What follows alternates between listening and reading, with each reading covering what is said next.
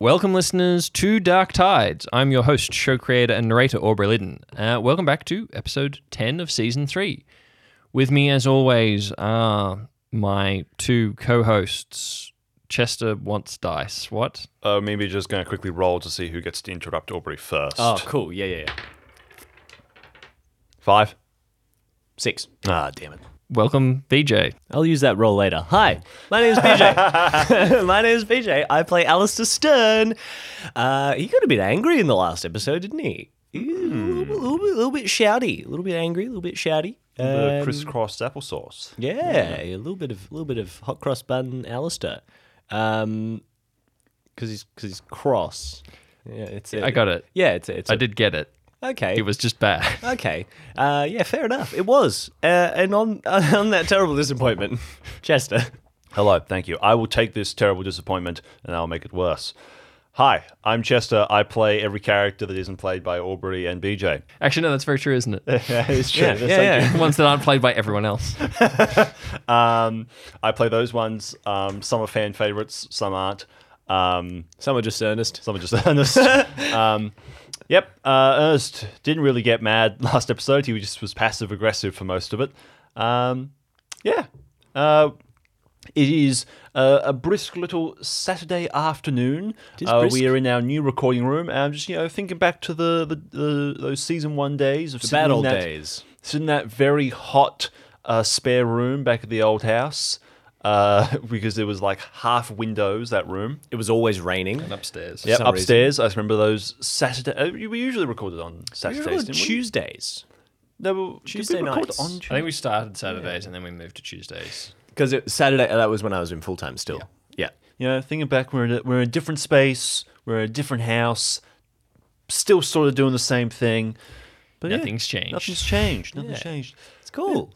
I think historically a lot of the projects, at least that Chester and I have made, have been either like short things or like series that have been short or come to an end, or like one-off things. So it's cool to be doing something that's gone on for a long time, and hopefully we'll continue to. But here's a question. Instead of starting with fun facts, I thought before we jump into the episode, we've got 3 minutes before we reach our 10-minute quota. What is something that you really enjoyed or appreciated about specifically the first season of Dark Tides, that you'd like to see more of as we continue recording? Going back to your roots, Respect for my creative vision. you get far too much respect. I We heartily respected you in the disagree. beginning? I could throw things at you and you're like, oh, I have to, what am I going to do about this? Whereas now it's like, nah, that doesn't happen. I just do my own thing. No, I don't like that, so it's not real. That's what happens now. I don't know. I feel like it's all 3 seasons so far have been so different. I liked the fear of the unknown in a way that, not like actual fear of the unknown, but like that Chester and I went into in some of those early episodes because we had no idea what was planned. Went away from that a little bit and like planned more together, and then now season 3 is kind of like a mix of both.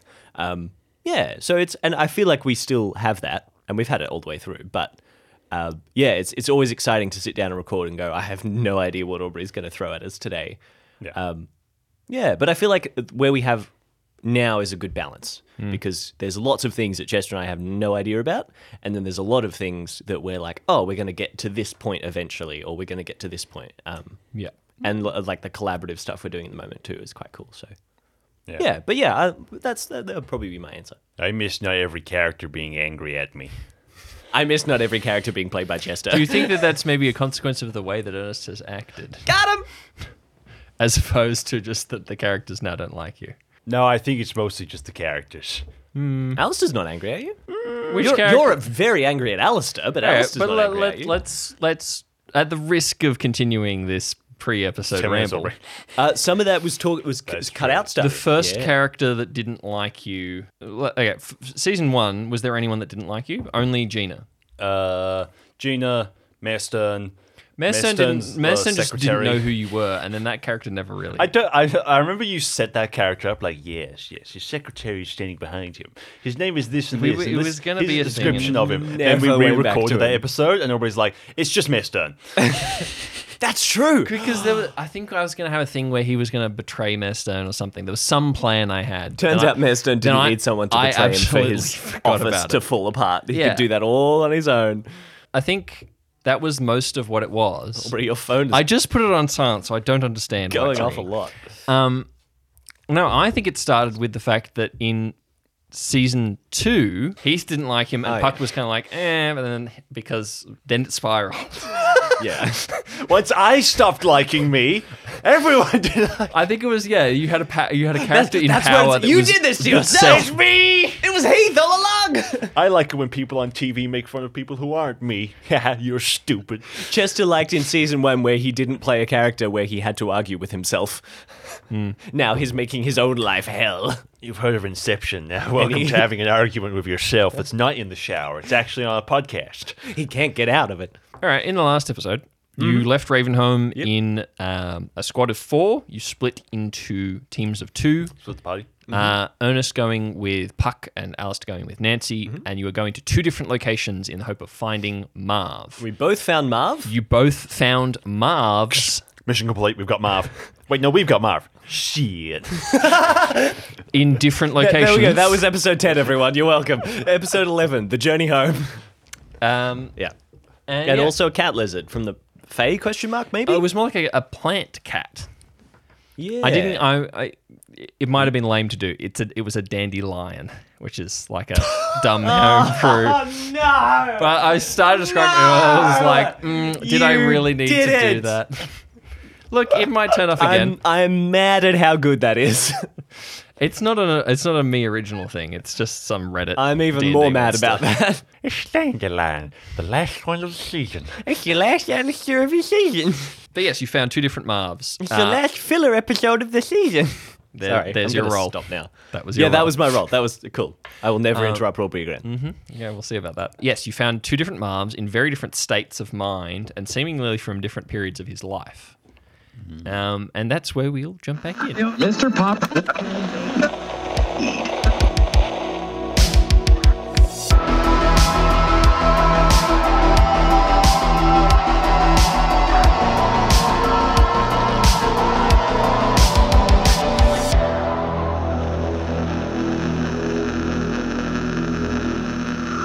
We open on Marv's small cottage amongst the dead trees. There are lights at the windows, a curl of smoke coming out of the chimney. The wood stove is on. Ernest, Puck, and Marv sit around a small, round dining table that is neatly laid with a cloth. He has got plates, very mismatched plates, and given both of you some of his macaroni and cheese. And you there's soft light and a gentle kind of crossfade pans of you guys having a good conversation. Yes, lots of laughing. Clinkies. And Ernest, make an Arcana roll for me. What type of demon is this? Unnatural 12. With an unnatural 12, as you were sitting in an armchair with a book, just enjoying the afternoon, you realize that you don't know how long you've been here for. You realize that you don't remember sitting down at the table, or, for that matter, sitting down in this armchair. You haven't had a conversation with Marv. You don't really understand what's going on, and your gut instinct kicks in. Puck had tackled him, right? Yeah, That was the last you thing are that you are in some kind of weird little bubble of reality. Ernest closes the book, places down, stands up. I'm gonna start breaking things, and he's going to flip the chair over that he was on. I swear, Ernest is just Alistair. And like every episode we record, he just gets closer to Alistair. He's going to flip it over, and he's going, Puck! You flip it. Puck! You flip it over, and as you're yelling Puck, you close your eyes and you open them, and you're playing checkers with Marv. And you're like putting a piece forward, and you're yelling Puck, and you stop, and you realize that there is no flipped over chair. You're just now in a different place. You're now wearing like a comfy sweater. Wait. No, king me. All right, man. Good game. Looks down at himself. Wait a second. He's like feeling the fabric. He's kind of like like stand up and say, "That was an illegal move." Nah, I swear. Well, you can't jump 3 pieces in a row. Wait. Sonny, I think you'll find No, I can. You can. Exactly. See? Wait a second. Picks up the cup.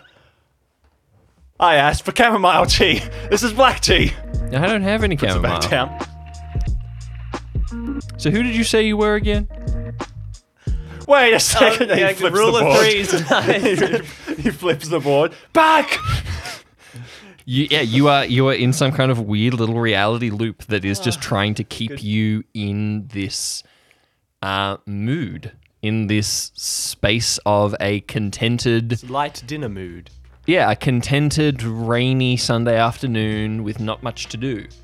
And you can feel it almost like aggressively trying to impart this sense of light boredom, but calm and just a Trying to sense make of me into a lo-fi live stream. very much. I would like to take this moment to recognize that Aubrey has turned that lazy feeling on a Sunday afternoon into a monster in this podcast, and I'm all for it. And you can feel it clawing at your Yeah. mind, Ernest, trying to sedate you into this.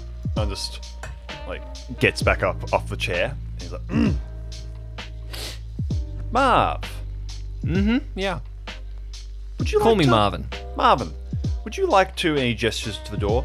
Watch the rain fall with me. That sounds like a nice time. Sounds delightful. Come. Let me get my slippers. I'll fetch the umbrella. Ernest takes the umbrella from the side of the door and opens the door and swings it open. And kind of gestures. You now realize you're wearing matching sweaters. That's nice. Thank you. Puck is nowhere to be seen Yeah, in his this. eyes are kind of darting around, but he's kind of like She was trying to at the keep it to table. himself. She was at the table before, but she's not here now. Yeah, opens the door and gestures for Marv. Mm-hmm. You step outside. Do a step outside.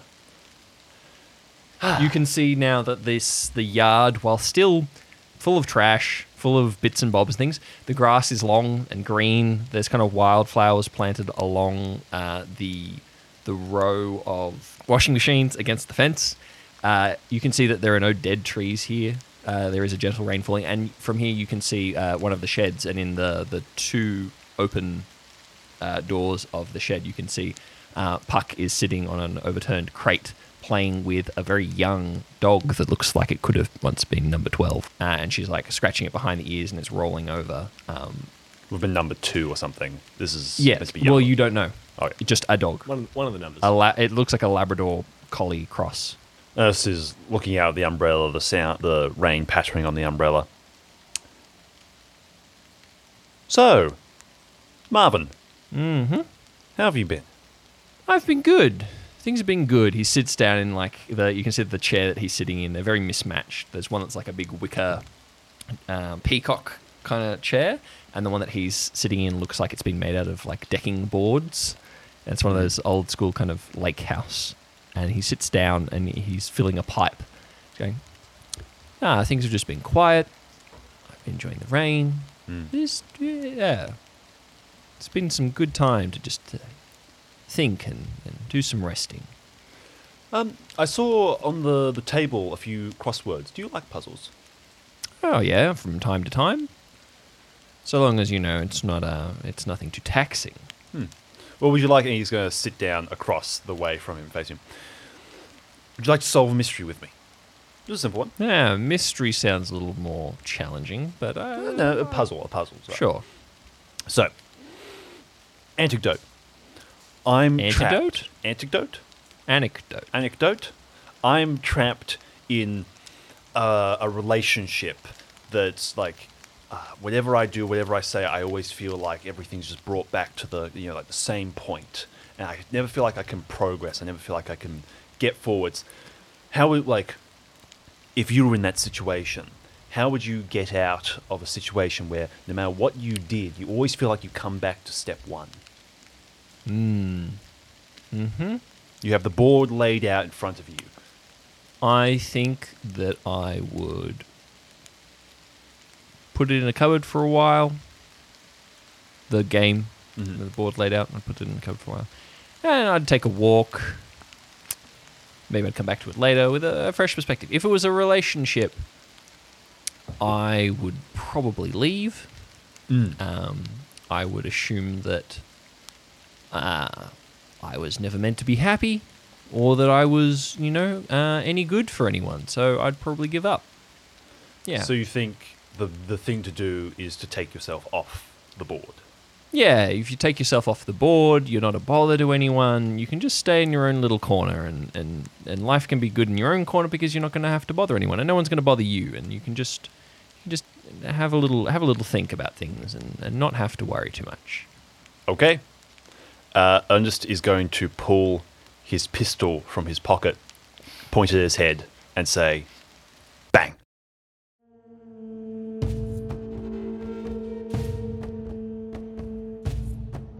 You pull out the revolver, you spin the barrel? What's the Cylinder. Cylinder. You spin the cylinder, click, you point it at your own head, and bang. And you are falling in blackness, and you land in an inch of dark water. You are in the dreaming. I'm back. He leans up. I've never wished to be anywhere else more. And every time I'm here at the moment. What do I see? You tell me, what do you see? Ernest gets up, folds arms, and leans up. And a crow squawks and takes off. And he sees a few of them kind of there's no border to it, but there's kind of the point where you can't see much further, and you can see they're almost like they're blurring the horizon. There's so many of them off in the distance. We talked about the mist stuff too, Yeah. so it's just beyond that. And he sees it flock down and land amongst others, causing them to spook and to flutter around a bit. And he looks around, and once again he sees the man in an old suit with long hair playing with the dreaming like it's sand. And he's like, yeah, well, you're not going to tell me anything that's not just a riddle. He's going to stand back up and click his finger again, and a bedside lamp appears on a table to illuminate the area a bit. Well, I don't think I killed myself. Because your gun doesn't have bullets, right? It doesn't have bullets. Did I win? Hey, did I win? He calls out to the man sitting a ways off. No. Comes back. Great. Kicks the lawyer a little bit and sits down in his easy boy. That appears as he's As sitting he sits down. He reaches out and takes a cup of tea from the thing and sips again. Yeah, I'm doing it. Makes a yoga mat appear up from the ground, and he starts just trying to relax, and he's doing different yoga poses and stretching, and he's humming to himself like one with of his those eyes little, closed. What are the little atomizer, aromatherapy lamps Yeah. is there? Lavender. There's a stretch to one side. Oh, that's a bit. That's where the tension is. He starts massaging a spot below one of his shoulder blades. Yeah, okay. This isn't helping. He stands back up, hands on hips. Who are you? He gestures at the man again, and the man still plays with the sand. That did require an answer. It wasn't a. What's the name for a question that doesn't need an answer? A book appears on the yoga mat that says rhetorical question on the top. Rhetorical questions and how to ask them. Yeah. It's that's That's the one. Yeah, rhetorical question. That wasn't a rhetorical question. That was a proper one. The man looks over his shoulder slightly, and he sees once again those red glowing eyes, and smiles and says, I am your guest. Ernest frowns. I'm a parasite, basically. I'm only here. I don't have a soul. I'm only here because you're here. I only exist here when you're here. I'm piggybacking off you, basically. Right. Okay. So you're gonna help me with this process here. I'm trapped in a loop, but I think I've broken the loop by coming here. The man turns around and folds his hands. Yes, I saw you were trapped in a loop with Marvin. Alistair's uncle. You were trapped in a loop with a version of the man from several years in the past. Means he's most likely being affected by the time spread, or if he's being affected by this, there's a possibility that it is not your uncle at all and is in fact some form of a cryptid trying to slow you down. Or, as considering the archipelago and its current effects due to things is yet to be entirely mapped out. It is entirely possible that the location you have entered is the root cause of this point, and simply Marvin is trapped within it already, and now you are hosts there with him. For instance, your clothing changed by will, and typically by his will. It aligned with him, so maybe his appearance is in alignment with what he wants to be at this moment. It's not you're seeing a younger him, but you're seeing him when he was his happiest, or him when he was more full. You're seeing him where he wanted, so maybe it's been playing on him long enough that his will now has a level of control over it, so you need to convince him that he wants to get out. You are not the originator. You are not the one who can step off the board. He has to step off the board. Okay. Right. That's difficult because if he's the originator of the cause, he doesn't want to get out. And the creature opens his hands like, yes, you're the one who talks to people. You're the one who convinces people of things. Talk to him. Convince him. That's your job. You're not the aggressor. You're the talker. Poet. It's like backs off a bit. It's like, all right, I'll do it. Okay, I know. He like clicks and the light goes out. And he opens his eyes back at the table.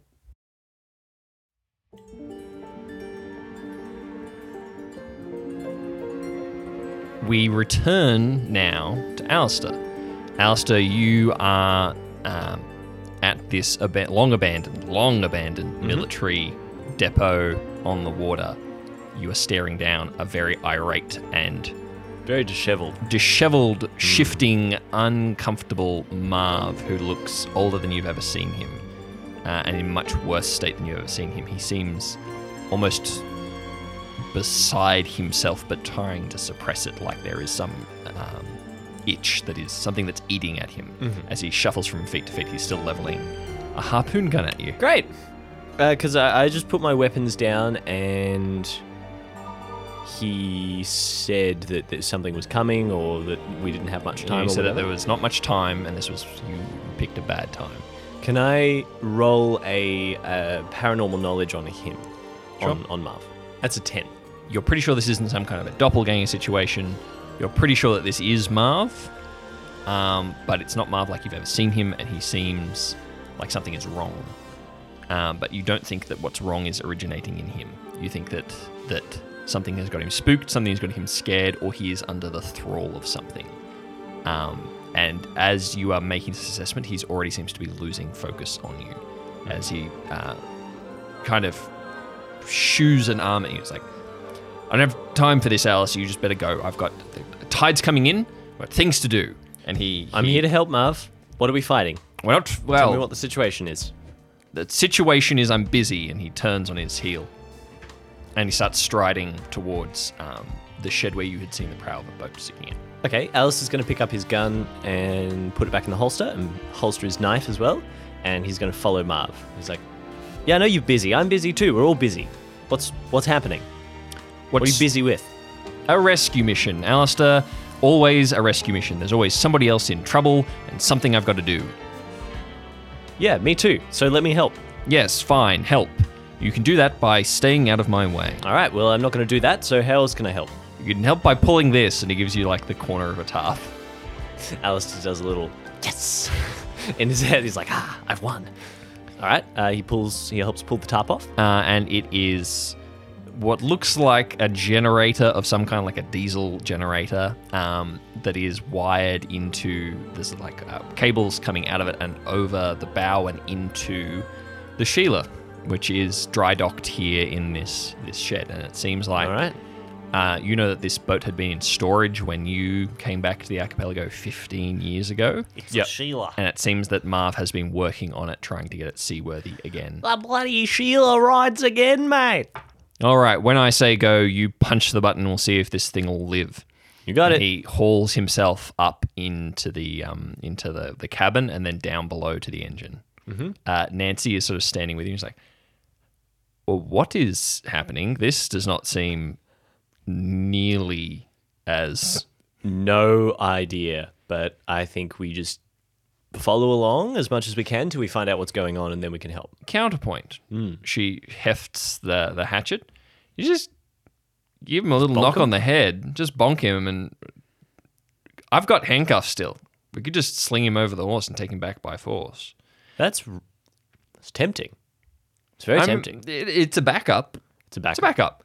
I'd like But to she's find out what's going on. She's kind of shaking the hatchet in her hand a little bit, like testing them. It's like, I wonder if there's more of those things around.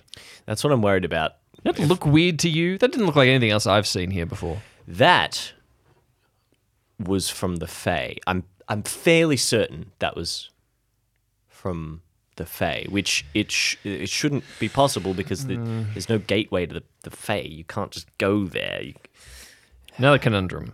Yeah. So I think maybe we just wait to find out exactly what's going on, because there's a good chance we bonk Marv and then we lose our only ticket out of here potentially. But yeah, anything goes wrong, give him the old. All right. Maybe you should go and stay close to him, and I'll press the button. Yeah. All right. Hey Marv, I'm coming aboard. Nancy will push the button. How about no? How about I'm already on board? How about I'm God damn it? right here. Yep. Sounds good. He is hunkered down inside. No, Nancy, it's the other one. Yeah. Yep. That one. Marv is hunkered down inside the sort of the engine bay at the boat, and you can see that he has done a phenomenal amount of work to get this engine back up and running, and you can attest to that by the amount of stuff that has been ripped out of the engine and is now just all over the floor and has been replaced with newer parts. Okay. And he's still muttering to himself. You know, we're a long way from the sea, Marv. No, we're not. The tide's coming in. He checks a watch, military style, on the inside of his wrist. We've got 15 minutes before it starts coming in. Okay. 15 minutes, we need to be ready to go, because if we're not ready to go, it's going to get us. All right. Where are we going? Out. Out where? Out, Alistair. He's like pointing where the sea would be. Out. Okay, water, sure. But the sea. when we get to the sea, where are we going? We don't go anywhere when we get out there. We go there, and then it finds us, and then I kill it. Kill what? Or it kills us. Hold on. Are you going on a witch hunt right now? Witches aren't real. It's a figure of speech.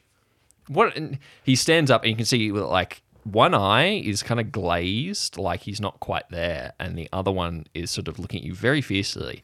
And he kind of draws himself up. He's always been a pretty good deal shorter than you. Yeah. But in this cramped environment, the fact that he is bulky and heavy set makes him very imposing. Alistair draws back a little bit and kind of, maybe there's a bench or something. He kind of sits down, trying to be as non-threatening as possible. And he's like, "Oh, are you about to go on a hunt? Is that what's happening? Are you going to go hunt something?" Make an opposed dexterity check.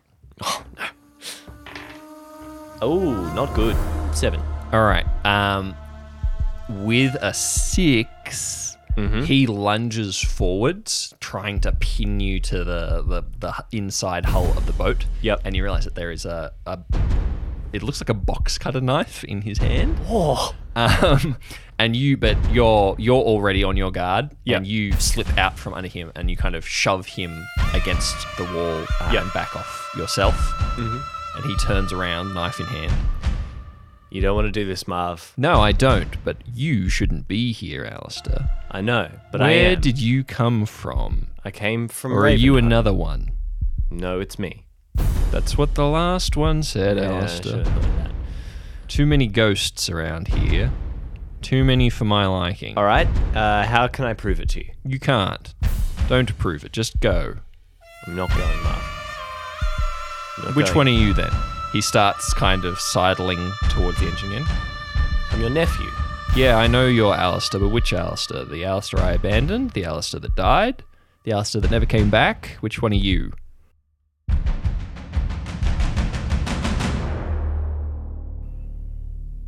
The Alistair that died? Yes, is that an answer? Great. What? No. What do you mean? I never died. I'm right here.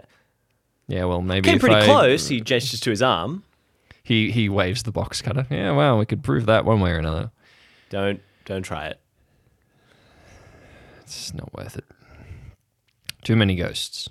Have I been here before? Yes, To many visit you? times, lots of times, always, everyone.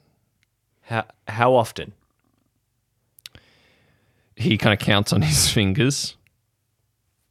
I don't know, number 6. You're the 6th Alistair to come. Since you left Ravenholm. Do you remember Ravenholm? I remember the town. Yes, I remember Okay. the town. Yes. And that was The 6th, you, 2 weeks ago? your dad came twice. Who else? Sky once. Okay. Your mum a couple of times.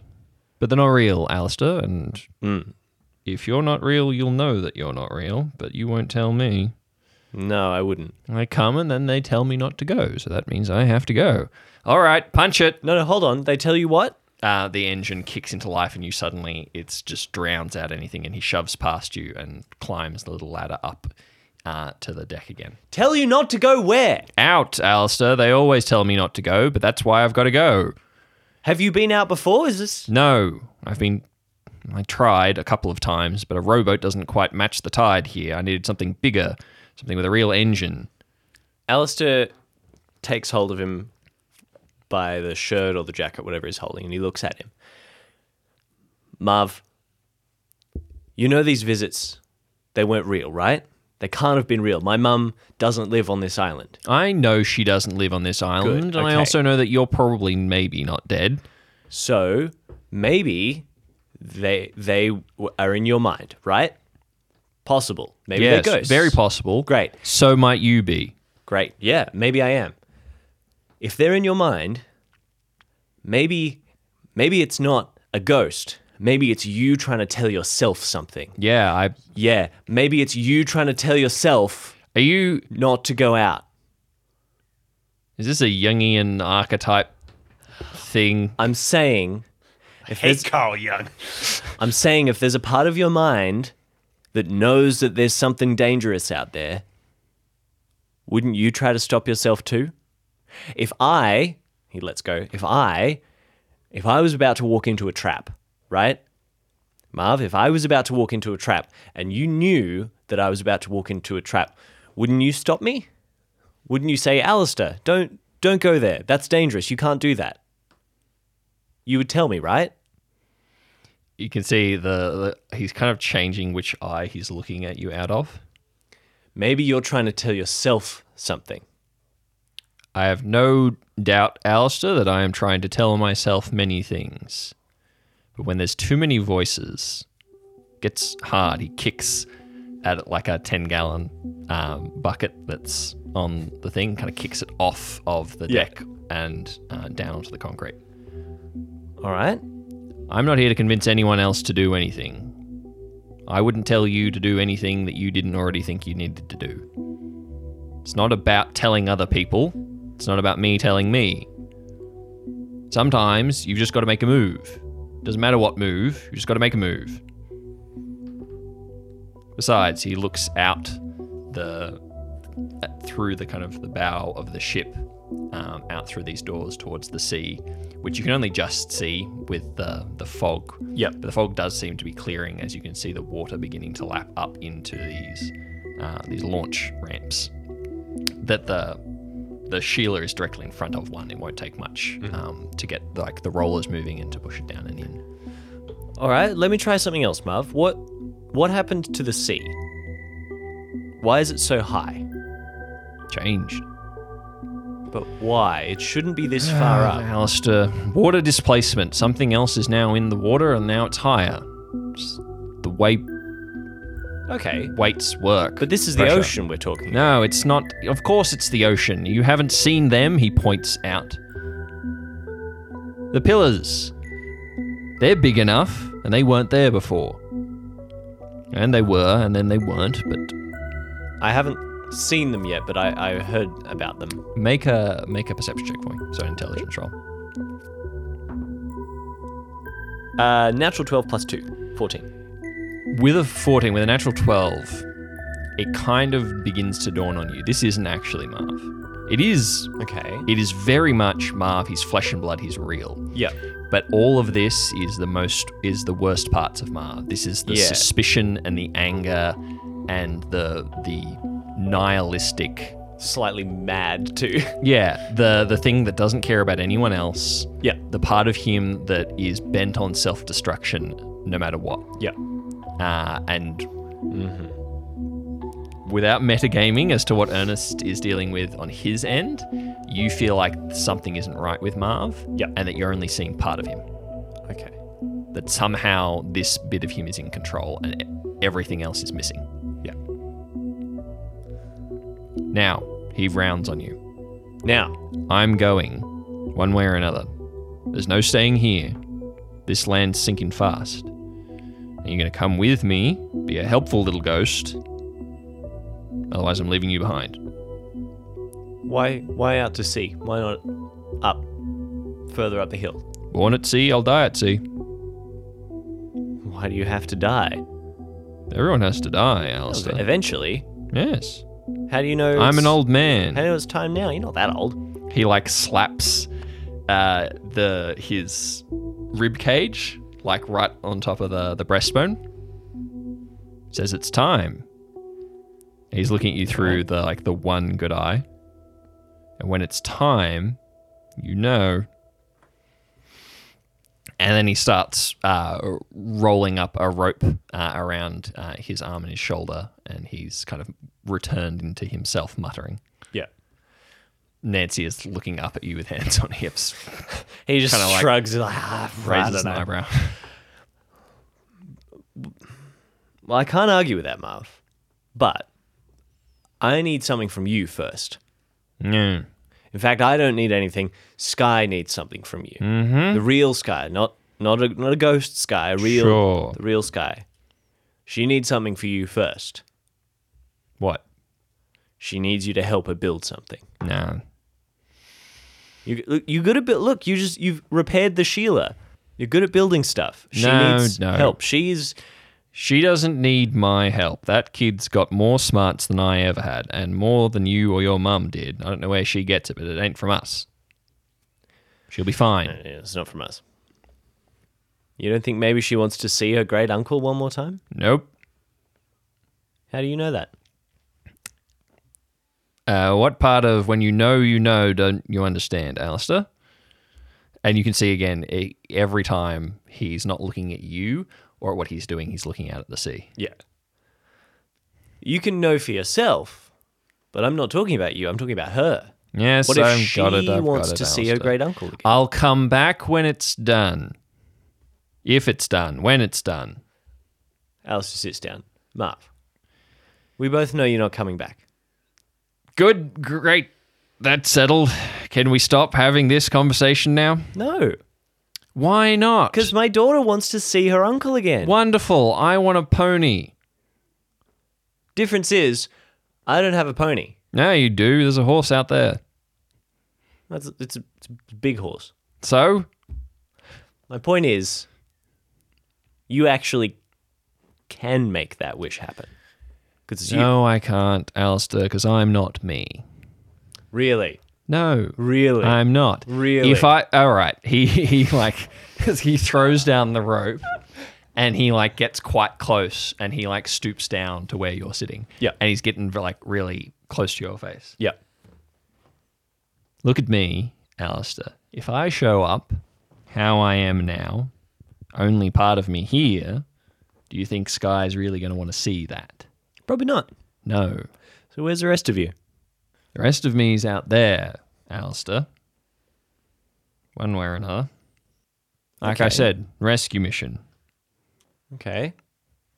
Now, whatever's in here, he's pointing at his chest, is telling me I don't have much time and I've got to get out there. And up here, he's pointing to his brain, tells me that there's something out there that wants to eat me. I don't know if they're the same thing, but I got two pieces of information and they both point that way. All right.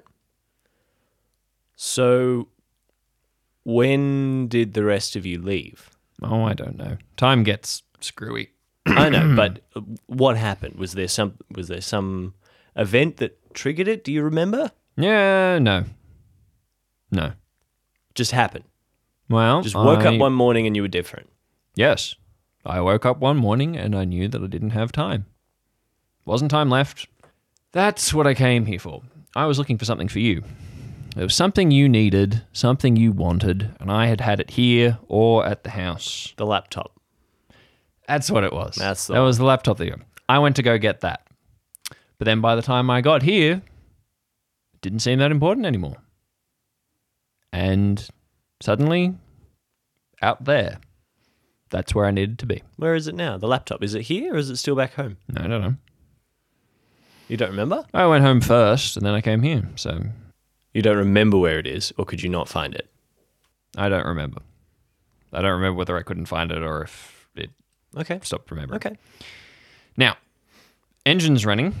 I think there's one more thing that needs duct tape, and then we're good to go. And he starts shuffling off again. Alistair lets him go this time. He sits on this, probably just a crate or something, pile of rope, something. Kind of looks down at his feet on the deck for a second and then stands up, looks over the side. Hey, Nancy. Mm-hmm. How you feel about a trip out to sea? Terrifying, but also I haven't been off land in more than a decade, so No time like the present.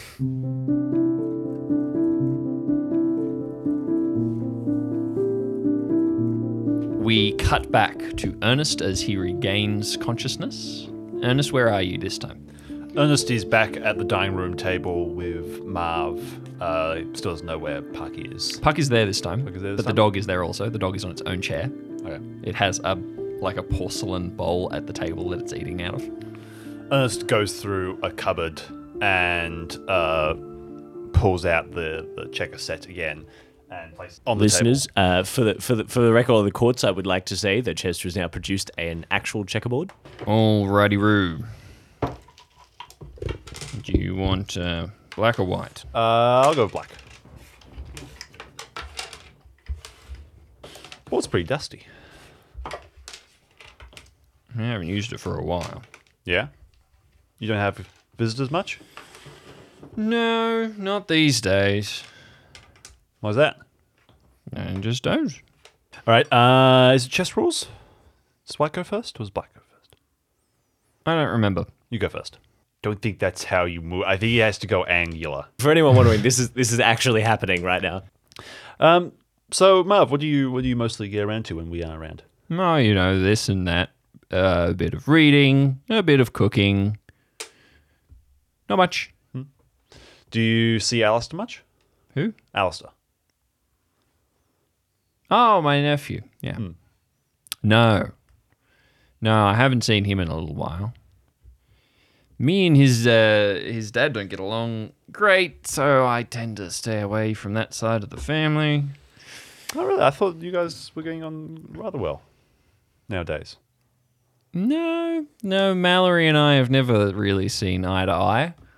Him being a civil servant and all. Okay. You can see, by the way, that this does seem like a much younger Marv. Yeah. There's no grey in his hair. If you were to pick it, he's probably in his early 30s. He looks younger than when Ernest met him the first time? Yeah, much younger. Yeah. And he looks like he's in much better shape physically. He looks quite strong. Yeah. And quite heavily muscled, actually. It looks like he's probably not long after his days as a sailor. How's the Sheila, Marv? Sheila's good. Still haven't quite put it back together right. Now I'll get there one day. Gotta find the part. Your turn. So back to my little puzzle thing we were talking about earlier. You remember that? Nope. I was talking about a puzzle before, and you were quite helpful with it. I was wondering if you could give me some more idea on how to solve this little puzzle. You know, he kind of rubs the back of his ear. He's like, nah, I don't really think I want to. I think I gave you all the advice I had. You said you didn't remember it. I don't. What advice did you give me then? What was the question? On the little puzzle.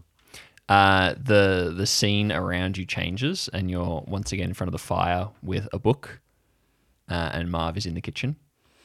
Ernest closes the book and returns to the kitchen table and moves to the next piece. Yeah, that little puzzle, remember? That being stuck in the same spot. Marv turns around to him. What? The puzzle you were giving me some advice on. Oh, yes, to just stay out of it. Just, put the puzzle down. There's no sense solving anything that can't be solved any other way. Ernest moves a piece and takes off one of Marv's. So taking yourself off the board, really. Yeah, he removing yourself from it. Scratches behind his ear again. Yeah, no, there's no sense moving if you don't have to. But what if you do have to? What if the puzzle can only be solved by going forwards? Don't solve the puzzle. What if everything depended on the puzzle? What if you would get $1 million if you solved the puzzle? What if he puts the pot down quite forcefully? What if the puzzle just goes away? What if you just don't deal with the puzzle? What if the puzzle doesn't matter that much? What if you just get on with your life without a puzzle? What if you enjoyed the puzzle? What if you don't? I asked you first. I don't. But I'm saying what if you did? But I don't, so I can't. So I can't tell you. But what if you did? If I did enjoy the puzzle, then I would have solved it. Because it shouldn't be that hard. And yeah, so then if it's not that hard, what would the answer be? What was the question? If you're stuck somewhere, how do you get out? You leave. How would you leave? However. So take yourself off the board. If you can, and if you can't, then you stay put. And what if there are things stopping you from getting off the board? I think we're talking around in circles. There's nothing to stop you leaving. But in a puzzle, there's always things to stop you from just getting the answer like that. Yes, but those things go away in time. You're not a kid forever. There aren't always the same things in place. Circumstances change and you can leave. That's not how a puzzle works. The borders of a puzzle never change. A crosswords question doesn't disappear because you wait long enough. It always needs to be answered.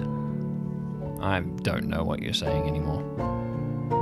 The rules and boundaries of a puzzle will always remain. You can change your perspective and that can take some time, but the puzzle remains. Those things don't disappear the longer you wait. He sits down at the table. I think you're trying to convince yourself, not me. I know how to get through the puzzle. Then why do you feel the need to tell anyone else what to do? Because he takes 3 of Marv's pieces. It's fun to chat. It's fun to work these things out. It's fun to tell other people what they should do with their lives when you don't even have that much experience yourself. I mean, we're talking about puzzles. No, we're not, are we? He suddenly gets serious. And make a perception check for me. Is it intelligence? Yeah. It's a 10. All right. With a 10, you are getting the sense whatever weird daydream world that you are in that is so powerfully affecting even the reality that you're experiencing is obviously not all of Marv. This Marv is far too patient with you. This Marv is... The Marv you're used to does a lot of ranting and a lot of exasperated gesturing. This Marv has begun to show a little bit of it, but what you're seeing as you look at him is the kindest pieces of him that you've seen, and hiding under that, the scaredest. And you can see as he visibly kind of shrinks into himself, the more you keep asking, the more he just wants all of this to go away. Ernest takes 3 more pieces. Well, I mean, that's the thing with puzzles. Is it's always so much more satisfying when you finish them, because then you can put them away. So why don't you help me with this? We can solve it, and then we're done. It's not my puzzle. It is now. He looks at you, and then his eyes glaze a little bit. It's not my puzzle. It's not my puzzle. It's not my puzzle. You can't put it away, Marv. I won't let you. Roll for me. That's 6.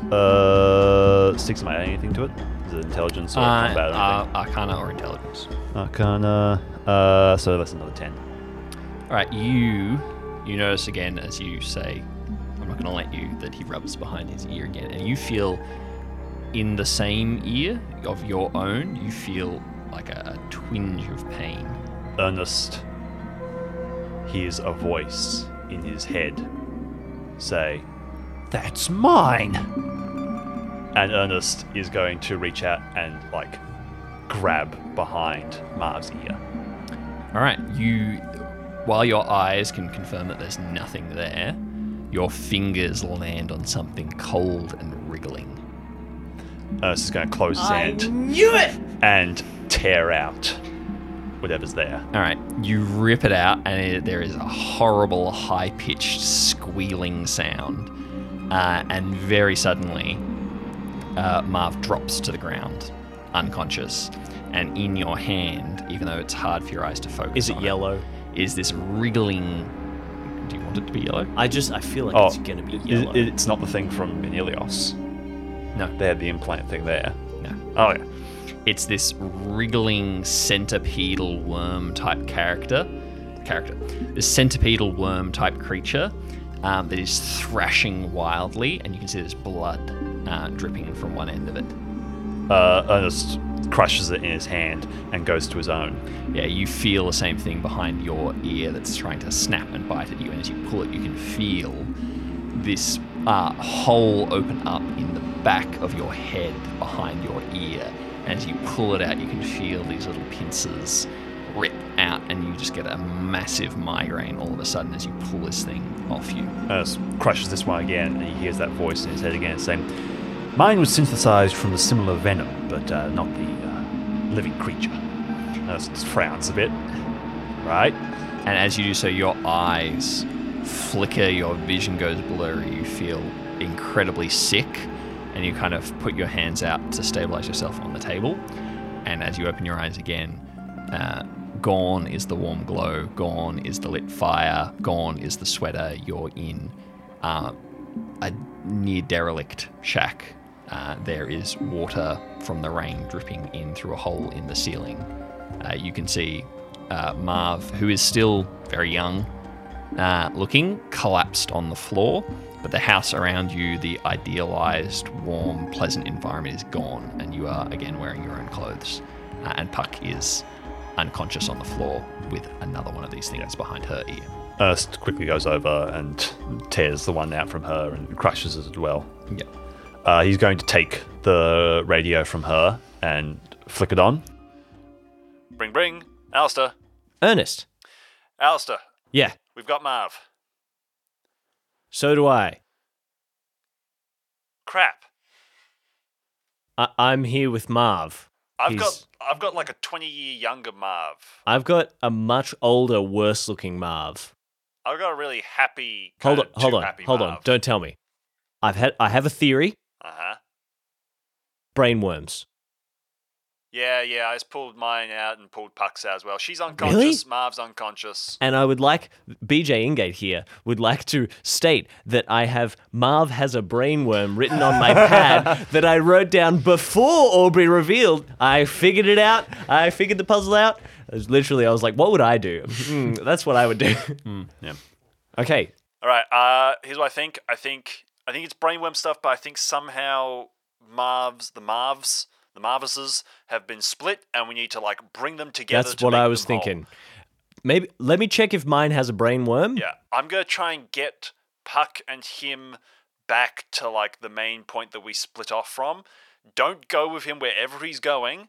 All right, he's gonna try and like take you to his house or something like that. Or the ocean. Keep you stuck in his routine. You got to break him from it and get back. Otherwise, you're trapped with him. Also, maybe check yourself too. Behind your ear. Nancy, plan B! And does Nancy bonk him on the head? Nancy can try. All right, Ernest out. Have fun. Thanks, man. What did you roll? I rolled a 5. Nope, you rolled an 11. I'm going to use my prescience to substitute your roll, Nancy's roll, for an 11. Ooh, I'm going to put the checkerboard away. Chester really did take how many pieces of Aubrey's? 1, I wasn't 2, 3, playing. 4, 5, 6, That 7. helps. You're on the phone. You hear a scuffle below you. Yep. You hear the crack of Nancy's, the flat side of Nancy's. You get him? Yeah, I got him.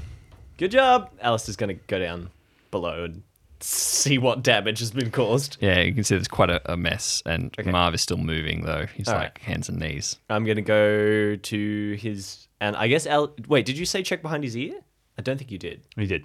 Oh, yeah. I said check yourself as well. Yep. So Alistair is first going to go to Marv and check his ears. Nothing there.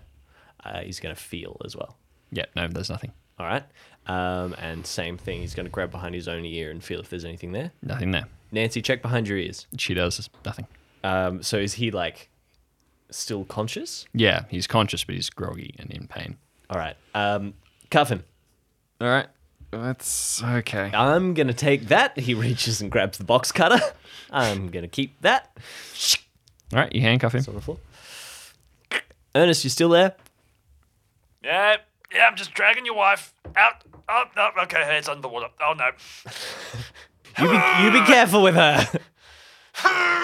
Because she won't... Ooh, Okay, I've got her on the beach. that's good. I'm going back for Marv. All right. Listen, no brainworms here. This is the real Marv. There's something missing, but this is Marv. Well, I've got the real Marv too. I mean, he's alive. Hold on. Are you at the coast? No, I'm at his house. It's been flooded. It's like a little beach thing here. All the trees are dead from all the salt water. Okay, well, we have the Sheila here. Yep. So we could potentially we could just sail around to near Marv's house and... Yeah, I'll have to get the Pick you up. horses and get them through the brush, but... the horses, yeah. And how the horses fare on sand? Are they going to get No, stuck or something? they'll be fine. Yeah, if you could... horses is the problem. What if you landed here? What if I sound off a flare and you come to the point of the flare and you just make your way through the bush and we work away? Because you're not going to be able to bring the Sheila back to the... Yeah. And our horses... Yeah, all right. Well, I know how to get to Marv's house, so you don't really Okay. need to... Yeah, we'll come to you. All right. All right, Nancy. All Listen, right. Marv, you're coming with us. You can be conscious, or Nancy can hit you on the head again. He looks up at you through the one good eye. Alistair, if you don't let me go, it's going to kill me. I don't have time. It's do or die, right now. That tide's coming in, and I'm going out with it. Can I roll insight? Is that intelligence? Yep. I guess. Yep. That's 4. I think he's telling the truth, I guess. You think he's... No, Or that he's- yeah. you think that he's rambling. Yep. Whether it's true, whether it's not, doesn't matter. It's just rambling. Marv, I want to try and find the rest of you. And I don't think the rest of you is out at sea.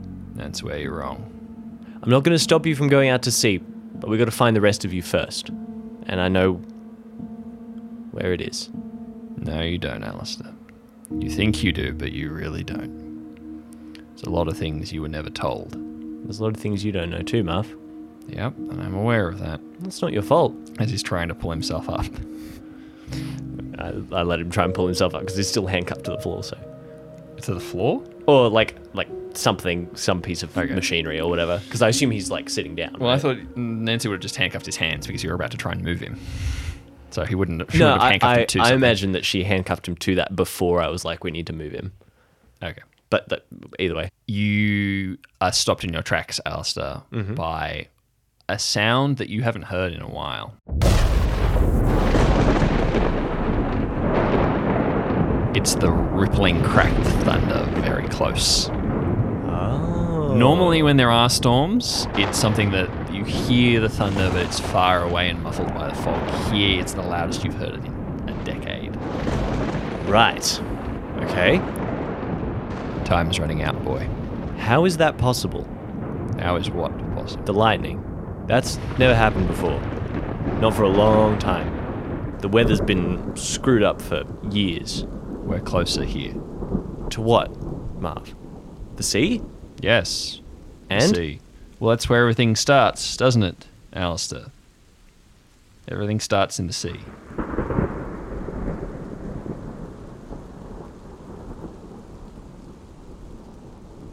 Ernest, we cut back to you.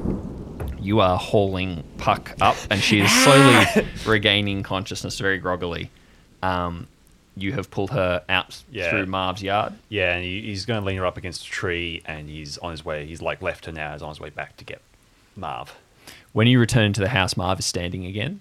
And you can see, like starts to take the lantern off and like hold it by the handle, like prepared to just swing it.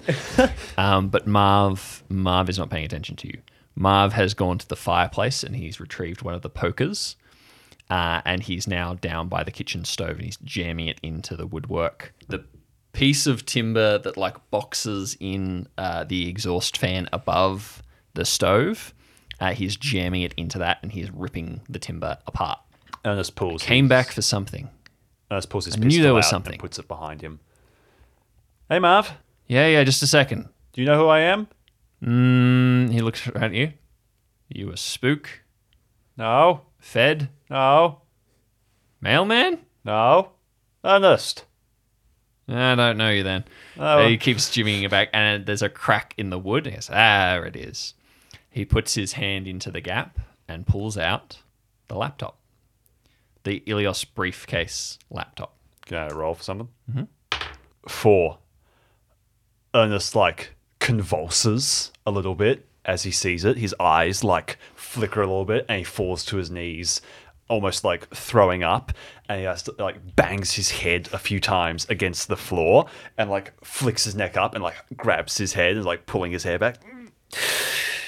Nope. I'm in control. I'm in control. Hey, buddy. You want a glass of water? Yes. Why is everything so messy in here? He's looking around. I needed this for something. You there for Alistair? What would Alistair want with this? It's his. He found it originally. I was gonna fix it for Alistair. That's what I was gonna do. That's right. And then there is a crack and a peal of thunder. And Marv slowly turns from you to look out the window towards, down through the trees to where the water is. That doesn't seem right. What, Marv? That shouldn't be there. And What's he there? starts walking past you out into the yard. Marv? Marv! And you can hear Puck shouting after him as Marv is stumbling, laptop in hand, through the trees heading towards the water.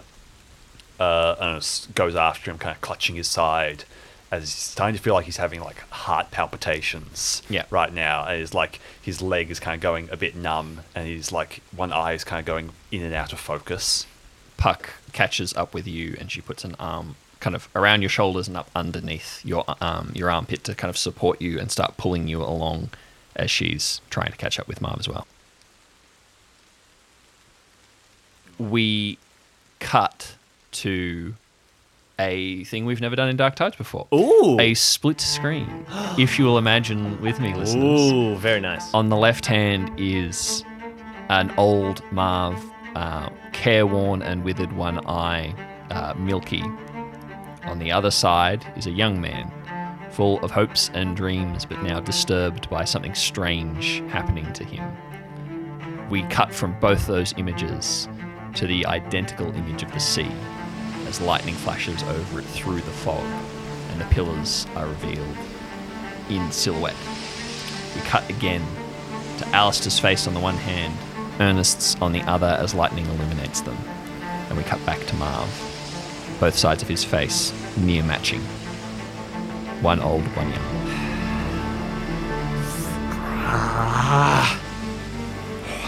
Nancy, I think we've got to let him.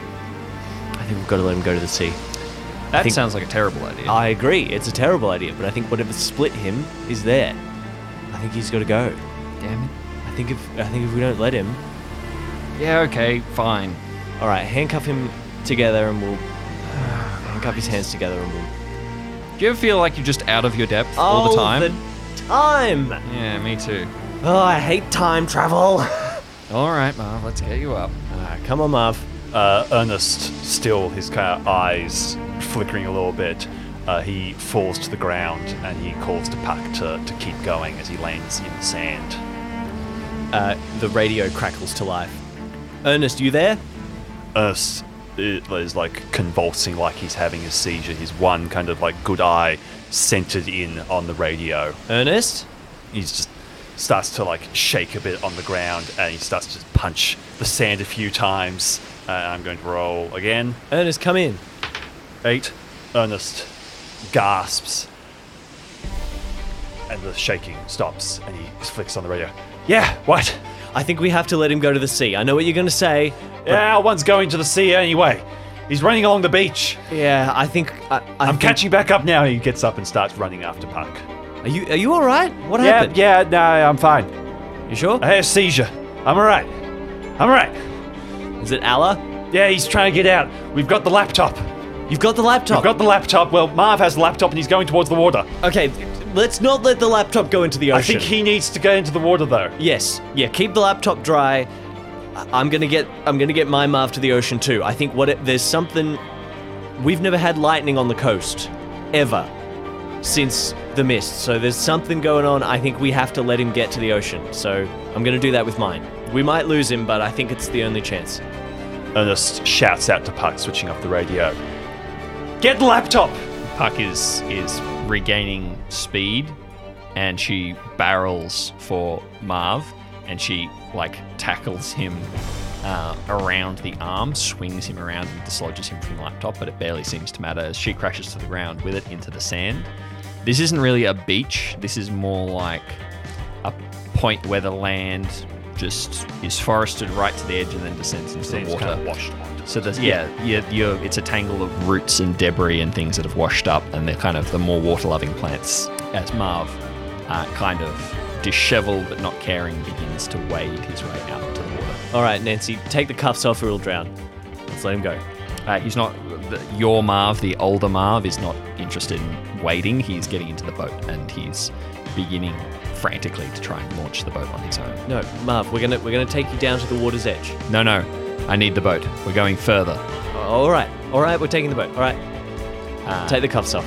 It's a process, but you launch the Sheila, and as it crashes down into the oncoming tide, the three of you are on board as it begins to crash up through the new breaking waves.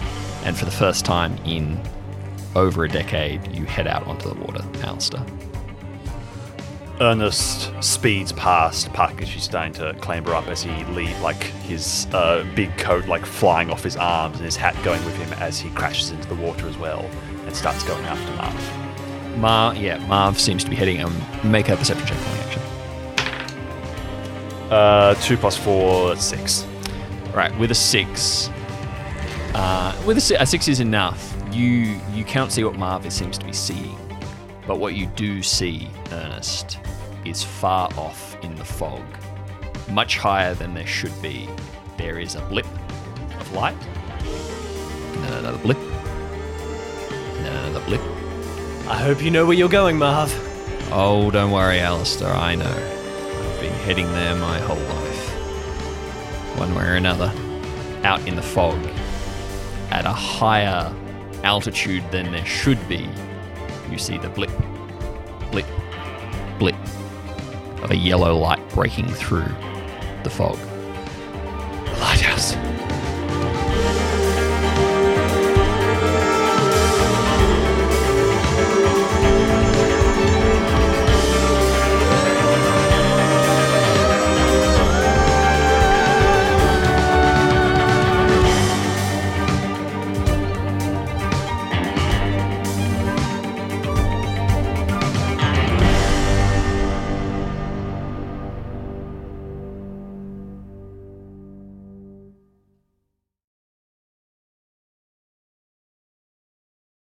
The fire is crackling against this sort of Sorry, this is. I'm not interrupting you. I promise. I think you'll find that you are.